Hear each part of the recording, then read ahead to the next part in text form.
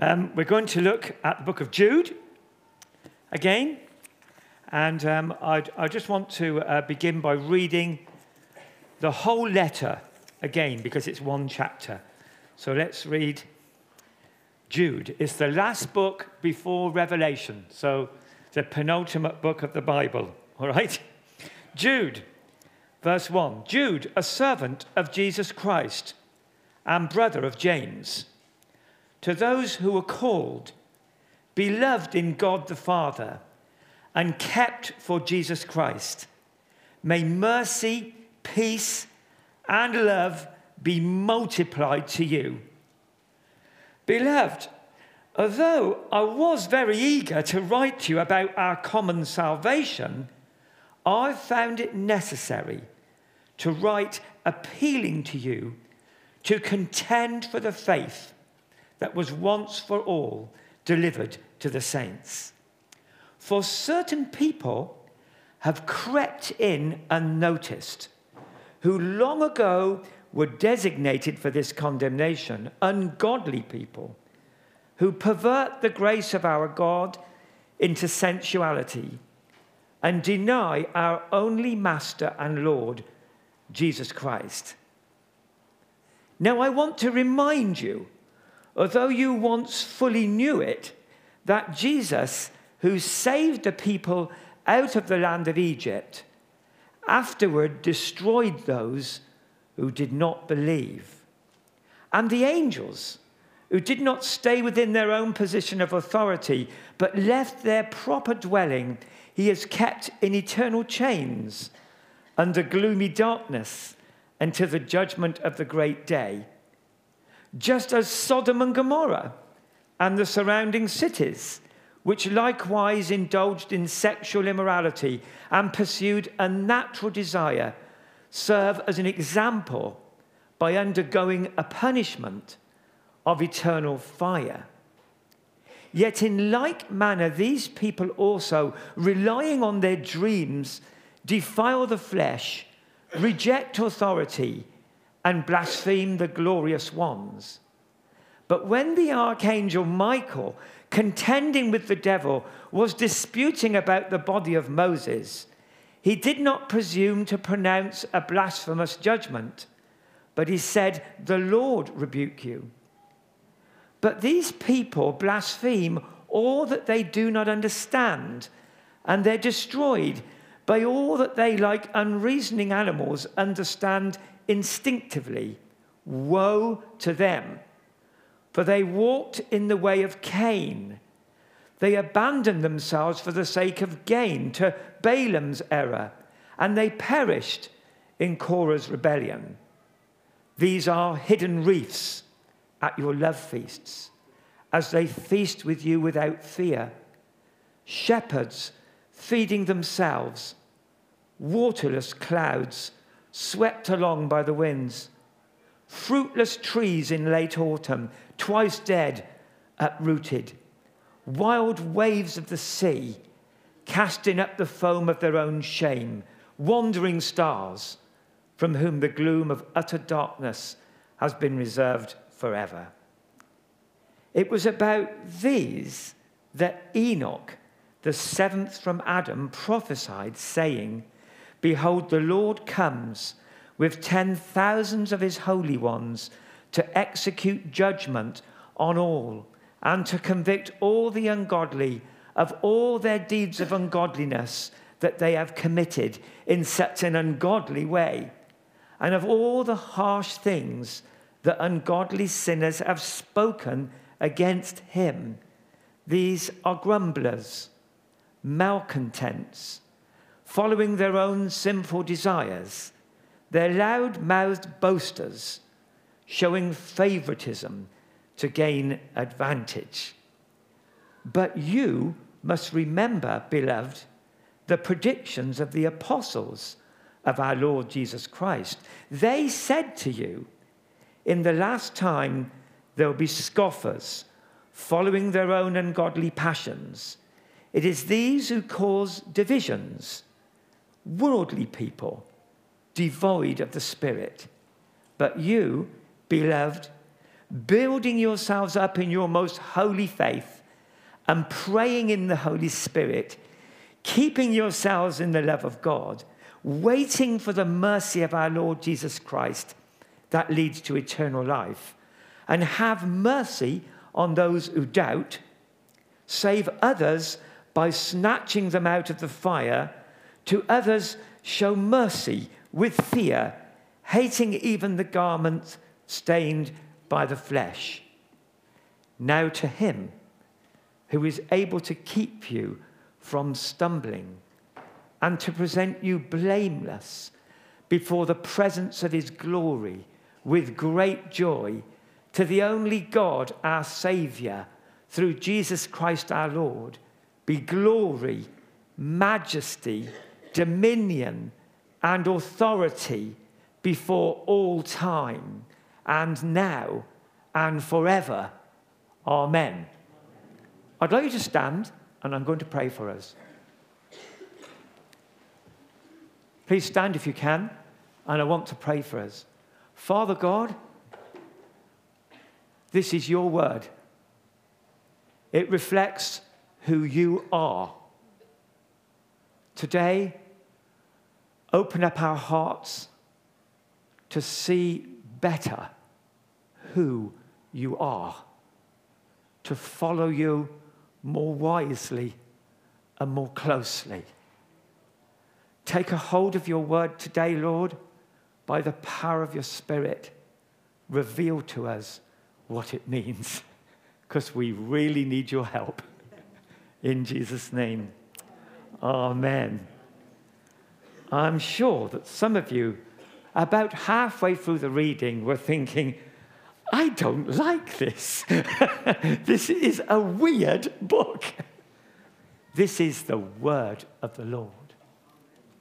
This is the inspired word of God, written by the hands of a half-brother of Jesus, Judas, who abbreviates his name to Jude. And what he's doing is he's bringing balance, actually, to our view of God. You know, right in the first verse, it says, to those who are called, beloved in God the Father, and kept, notice that, and kept for Jesus Christ. And at the very end of the book, what does it say? Now to him who's able to keep you, hallelujah. The whole of what you've heard is embraced by two arms. In the first verse, keeping you. In the last two verses, keeping you. We are kept. If you wanted to put it in one phrase, you'd say kept by the power of God through faith for salvation. And that is the theme of the whole of the history of the people of God, from their inception till now, till Jesus comes again.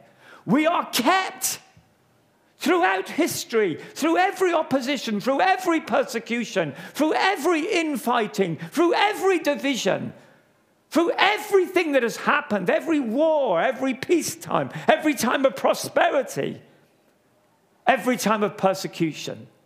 We are kept by the power of God through faith for the salvation which we're going to inherit. Glory to God.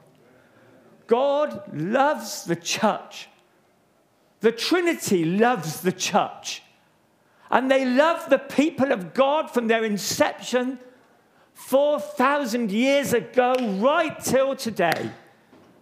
You can be sure of that as you read this book. But we are called as the people of God to stand firm against the world infiltrating the church and changing our view of our most glorious God. Verse 3 said this. This is the objective. Contend for the faith that was once for all delivered to the saints. Hallelujah. I want you to notice too that Jude says these people, And these mindsets, these world views, crept in. They weren't obvious. They're here today. And they came in unnoticed. You know, Jude set out his idea at the beginning. I wanted to write to you a very beautiful letter about our salvation, which we'd have all shouted hallelujah to all the way through the reading. But he said, but unfortunately, something's going on down there that I need to write to you about. A letter that's stern. One commentator said it was a harsh letter. I would say it's a true letter reflecting the character and attributes of our God. Jude said very clearly, there are two dangers that are invading you as a church. One is you're perverting the grace of God into sensuality.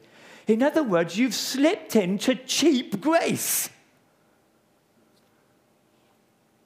And the second thing, he said, is you've been denying our only Master and Lord, Jesus Christ. And I would like to say, as I read the letter, that particularly relates to our understanding of the cross of Christ. The key word here, verse 5, remind you. He says it again later in the letter. I want to remind you. You see, what Jude is saying here throughout this letter, in all the examples that he gives, he's saying this has happened so many times in the history of God's people. It's like a circular thing that just keeps happening again and again and again to God's people. And then he gives all these examples of how it has happened again and again. And he makes the point, even with the Old Testament examples, the first one he gives, the deliverance of the people of God from Egypt through the Red Sea on their way to the Promised Land, he makes it really clear that it was Jesus who led them. You see, the Old Testament foreshadows Jesus.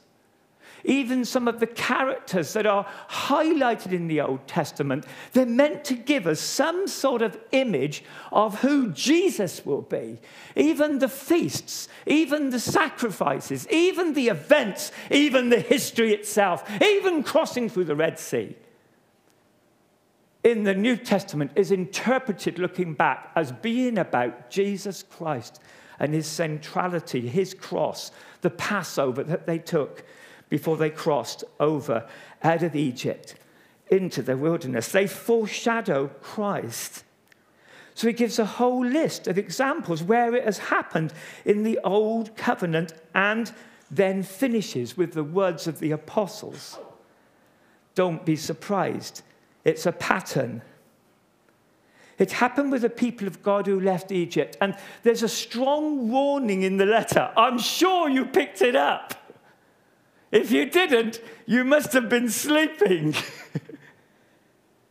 Because the strong message, right in the first example, Jude is saying there were 2.5 million people leaving Egypt. 2 people entered the Promised Land. Remember the character of God. Don't forget it. 2.5 million people left. 2 people entered the Promised Land from those 2.5 million people. And then he uses an example that we don't know about. It's in some Jewish writings, some Hebrew writings that we are not familiar with, and it's not part of my Bible, and I'm sure it's not part of yours, about the angels who rebelled, who were bound in darkness, held. Some people believe they were angels that fell with Satan when Satan was thrown out of heaven, and they were bound, and they're waiting for their judgment with the coming of Christ. And then the example of Sodom and Gomorrah, which Simon really highlighted last week, and what happened to Sodom and Gomorrah, the consequences of not really grasping hold of the true nature of our God. the archangel Michael arguing with the devil about the body of Moses. You won't find that in my Bible or in your Bible, but again, it's in literature, something called the Testament of Moses, which we don't even have. Then we get the example of Cain, the same pattern, God's pattern of what happened. Cain abandoned God's order. Balaam, who prophesied for money. Korah, who rebelled against the leaders. And ultimately typified through Enoch. You might think, even the example of Enoch, where's that in Scripture? Well, it is alluded to. Enoch was a prophet. When he named his son, he was declaring a prophecy. He called his son Methuselah. Methuselah lived for 969 years. His name means, when I die, it will happen. Or, his death shall send. The name Methuselah. Noah was Enoch's great-grandson. When Methuselah died, the rain started to fall. And there was a rescue plan which people turned against and forsook. God's punishment is a must. But he gave 1,000 years, 969 actually, to show mercy and give opportunity for people to turn to him again. Then, topped by the apostles, who then give that same message. In the last time, these people will come in and pervert the gospel. In these examples, before we get too far on in my message, in these examples, there are several examples of books that can't be found in my Bible. And I'm going to go off at an angle, just for 5 minutes. How do we know that this Bible is the inspired Word of God? And not like those books, some of which have disappeared, and which we don't consider to be part of being the inspired Word of God. Well, the first thing we can say, I'm not going to go into any of these, I haven't got time, but when we look at the inspired Word of God, we see that there is evidence from the thousands of manuscripts that the Bible that we're reading today is the same Bible that was written by the authors. As archaeological evidence gets underway and takes off, it only proves the history and concrete evidence of the Bible books. And then we get to supernatural evidence. By supernatural evidence, I mean there were messengers who brought the word of the Lord and who did miracles. There was the message. The message was authenticated by history, and there were miracles that attended the word. Let me give you some examples. I need some water, actually. I'm really dry. Oh, yeah, thank you very much. That's better. That's better. I can fire up again now. All right, so let's take some examples. Genesis 12:7. We're going off at a tangent. We're saying, how do we know, with all these other books being quoted, how do we know that the book that we've got is the Word of God? And I've said there's manuscript evidence, there's archaeological discoveries that are proving its correctness, and then I'm talking about the supernatural evidence of the messenger, the message, and the prophetic. If we look at Genesis 12, verse 7, let me explain what I mean by that. Then the Lord appeared to Abram and said, "To your offspring I will give this land." He said that to Abram. To your offspring I will give this land. And yet that land was taken off them. In 587, the remaining people of the people of Israel that from Judah were taken to Babylon. They were scattered across his empire, and the place was destroyed. But just as Jeremiah prophesied, they returned to that land under a king called Cyrus, who was prophesied by name in the book of Isaiah. And then in AD 70, again, their land was destroyed, and they were thrown out of their land. And nearly 2,000 years later, 1948, they returned to their land. You might say, well, hasn't that happened with other nations? The answer is no, never. They're the only nation on the planet that has left their land twice, been scattered and defeated, and returned to their land and established the state of Israel. It's a modern day miracle, reminding us that Jesus is returning again. Then we get Daniel, another example of what I mean by supernatural evidence. Daniel prophesied not only about the kingdom he was living under, Babylon, but about the next kingdom, the Medo-Persians. He prophesied about the Greek Empire. He specifically prophesied about Alexander the Great and Antiochus Epiphanes, one of his sons. And he prophesied about Rome, and he prophesied about the coming of the Messiah, and he prophesied about the kingdom of God. So accurately, if you read it, it verifies him and his prophecy. Ezekiel 26, we won't read it because of time.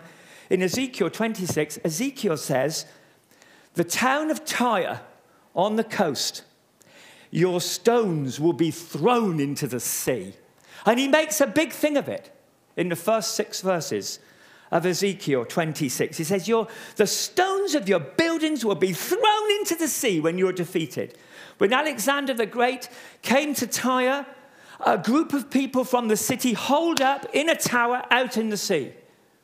And Alexander the Great was an impatient leader. He didn't want to wait for these guys to be starved out of existence. So he took the order, take the stones of the city, throw them into the sea, and make a walkway for his army to walk in and destroy the tower. The prophecy was fulfilled absolutely, exactly, under a godless leader called Alexander the Great. For Christ, there are more than 270 prophecies in the Old Testament writers, specific prophecies about his birthplace, about his life, about his death, about his resurrection. Read Psalm 22. In Psalm 22, there are 15 direct statements of what happened on the cross. Psalm 22 is the best description anywhere of the pain of a cross. A cross hadn't even been in existence. It was invented by the Romans. And yet David, writing the Psalm 1,000 years before Christ, could describe perfectly what it means to die on a cross. Even the quotes that were spoken by Jesus and by the people around the cross are mentioned in Psalm 22. For the mathematicians amongst you, for 16 of the most specific prophecies of Christ to be right is a chance of 1 in 10 to the power 45 for the mathematicians. If you're thinking, that's a big number, yeah, it is. There are 10 to the power 82 atoms in the entire universe. In other words, it's impossible. It's impossible.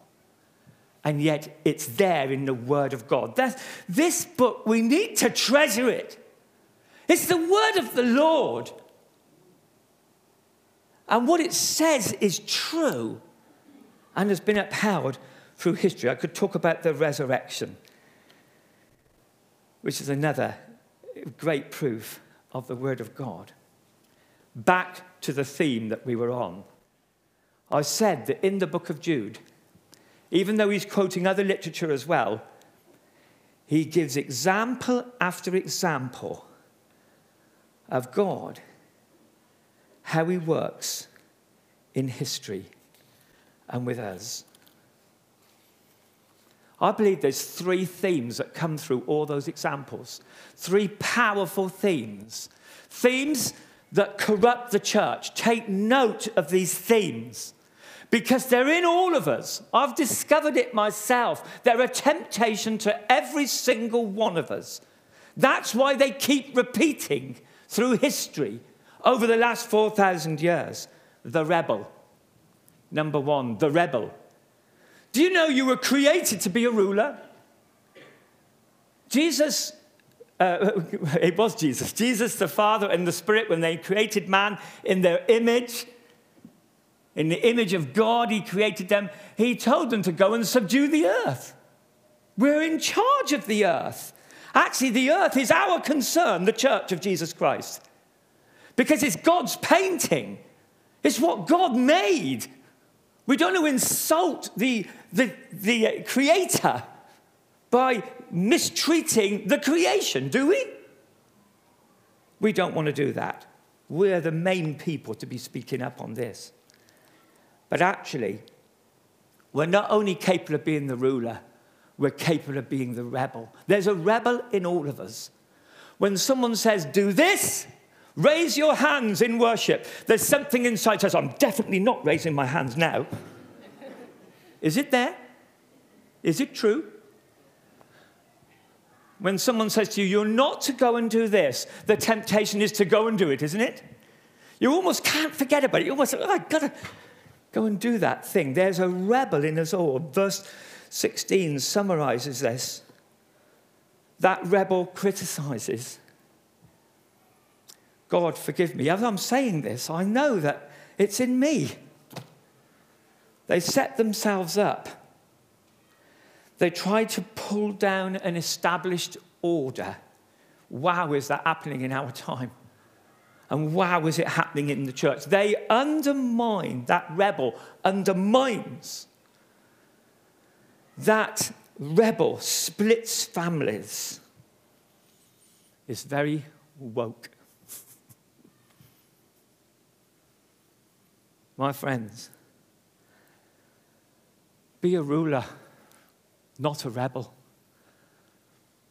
If you can't submit to the authority of Christ and to his leaders that he appoints, the problem lies with you. And these people that are listed, that was part of Korah's problem. Korah could not cope with the other leader. And in the end, God had to deal with him. And that's what this book is saying. It's a warning. Although we're kept by the power of God through faith for salvation, it's warning us. Watch the rebel in you that can destroy the goodness of God. Respect. One of the greatest changes I've seen in my lifetime is a movement away from the fear of the Lord. Respect for the character of God and the cross of Christ. You see, we empty the cross of its greatness when we dismiss the judgment of God, when we dismiss the wrath of God, when we dismiss the punishment, the just punishment of God, when we reject the fear of the Lord, we take away from the cross. Because on the cross, Jesus bore all the holy anger of God against sin in his body when he became sin for us. It crashed upon him so much that he cried out, my God, Psalm 22, why have you forsaken me? It diminishes God. It diminishes the cross. When we no longer think about the anger of God against sin, the justice of God, the punishment of God, it diminishes our God. Our God is loving. Our God is kindness. Our God is merciful. Our God is forgiving. Our God is welcoming. Our God is wonderful, but he's also just and right.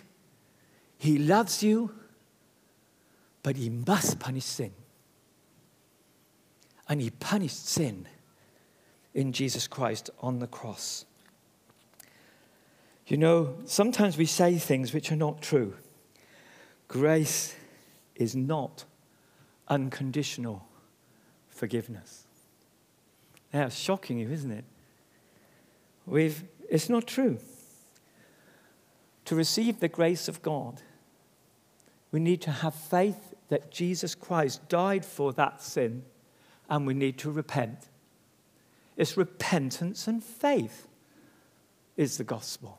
To turn away from sin and put our faith in Jesus, that he did enough on the cross to pay for my sin.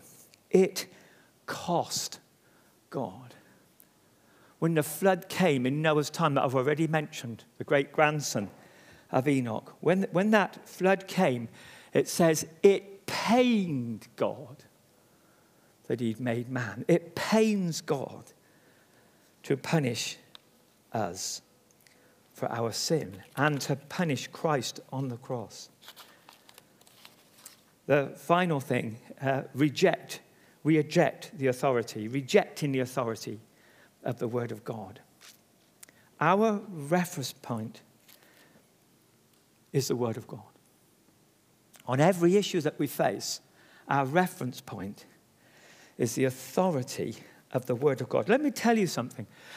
As we respect this Word of God, we will see revival. As we respect this Word of God. I've just come back, as you know, from South Sudan. And in South Sudan, we watched a beautiful thing. We watched a meeting taking place every evening. They have the word on audio because they don't read. A group of Toposa met. They have the audio player. They press the button. It's the Word of God, pure Word of God. A couple of verses, turn it off. They're all now arms in the air, worshipping, discussing, challenging. It's just all this in response to 2 verses. Then when they finished, press the button, 2 more verses. Whoa, those verses. Overwhelmed by the Word of God. The Word of God has an innate power, an innate authority, which impacts the human soul and brings us to a place of bowing our knee before Christ. That's one of its validations. And that's what the revival that's going on is based upon, the Word of God. I need to jump to the antidote for these 3 things. The rebel, the lack of respect for the character of God, the rejection of the authority of the truth. The antidote is 3 words. Building ourselves up in our most holy faith. Speak words that build up. Praying in the Spirit. Walking in the Spirit. Waiting for the return of Jesus Christ. Building, praying, waiting. I've listed there the last example, remain in Christ. And I've finished with an illustration, and then we'll read the last 2 verses of Jude. Getting through a certain airport is very difficult in Africa. They want to intimidate you, and they want to get money off you, or actually make you give them something. And I've experienced it several times. We were coming to the airport. We got off the plane, making our way to the very place where they start their work of trying to squeeze some money out of you. But as we entered, we realized that the very people that do this, the security guys, were also going through as a group, all in their suits, all with their bags, all heading for the same place. So Sue and I made sure we were in the middle of the guys who were going through. Do you know, it took 2 hours to get through that airport the first time we went through. Do you know it took less than 2 minutes to get through? When you're stood amongst those guys, you just wave to people as you go by. Wave, and just walk confidently, surrounded by those guys. We went in, no bag was checked, no passport was looked at, nothing was said to us, just waving, because they're actually quite frightened of the people all around us. And you just go out the airport the other end. Hallelujah. You can walk through all this danger that Jude is talking about by remaining in Christ. As we walk in Christ, we have the protection of the whole of heaven, all the blessings of heaven upon us, helping us to make it through. Would you like to stand again? I want to read something to you. We're called to persevere, to be merciful to people who succumb to these things, even to ourselves maybe sometimes, and to rescue people, recognizing we're not to agree with them in their rebellion, rejection, and lack of respect for the character of God. This is such a wonderful doxology. Are you ready? Now to him who is able to keep you from falling or stumbling, and to present you blameless before the presence of his glory with exceeding joy. To the only God, our Saviour, through Jesus Christ our Lord, be glory, majesty, dominion, and authority before all time and now and forever. Amen. Amen. The Lord bless you.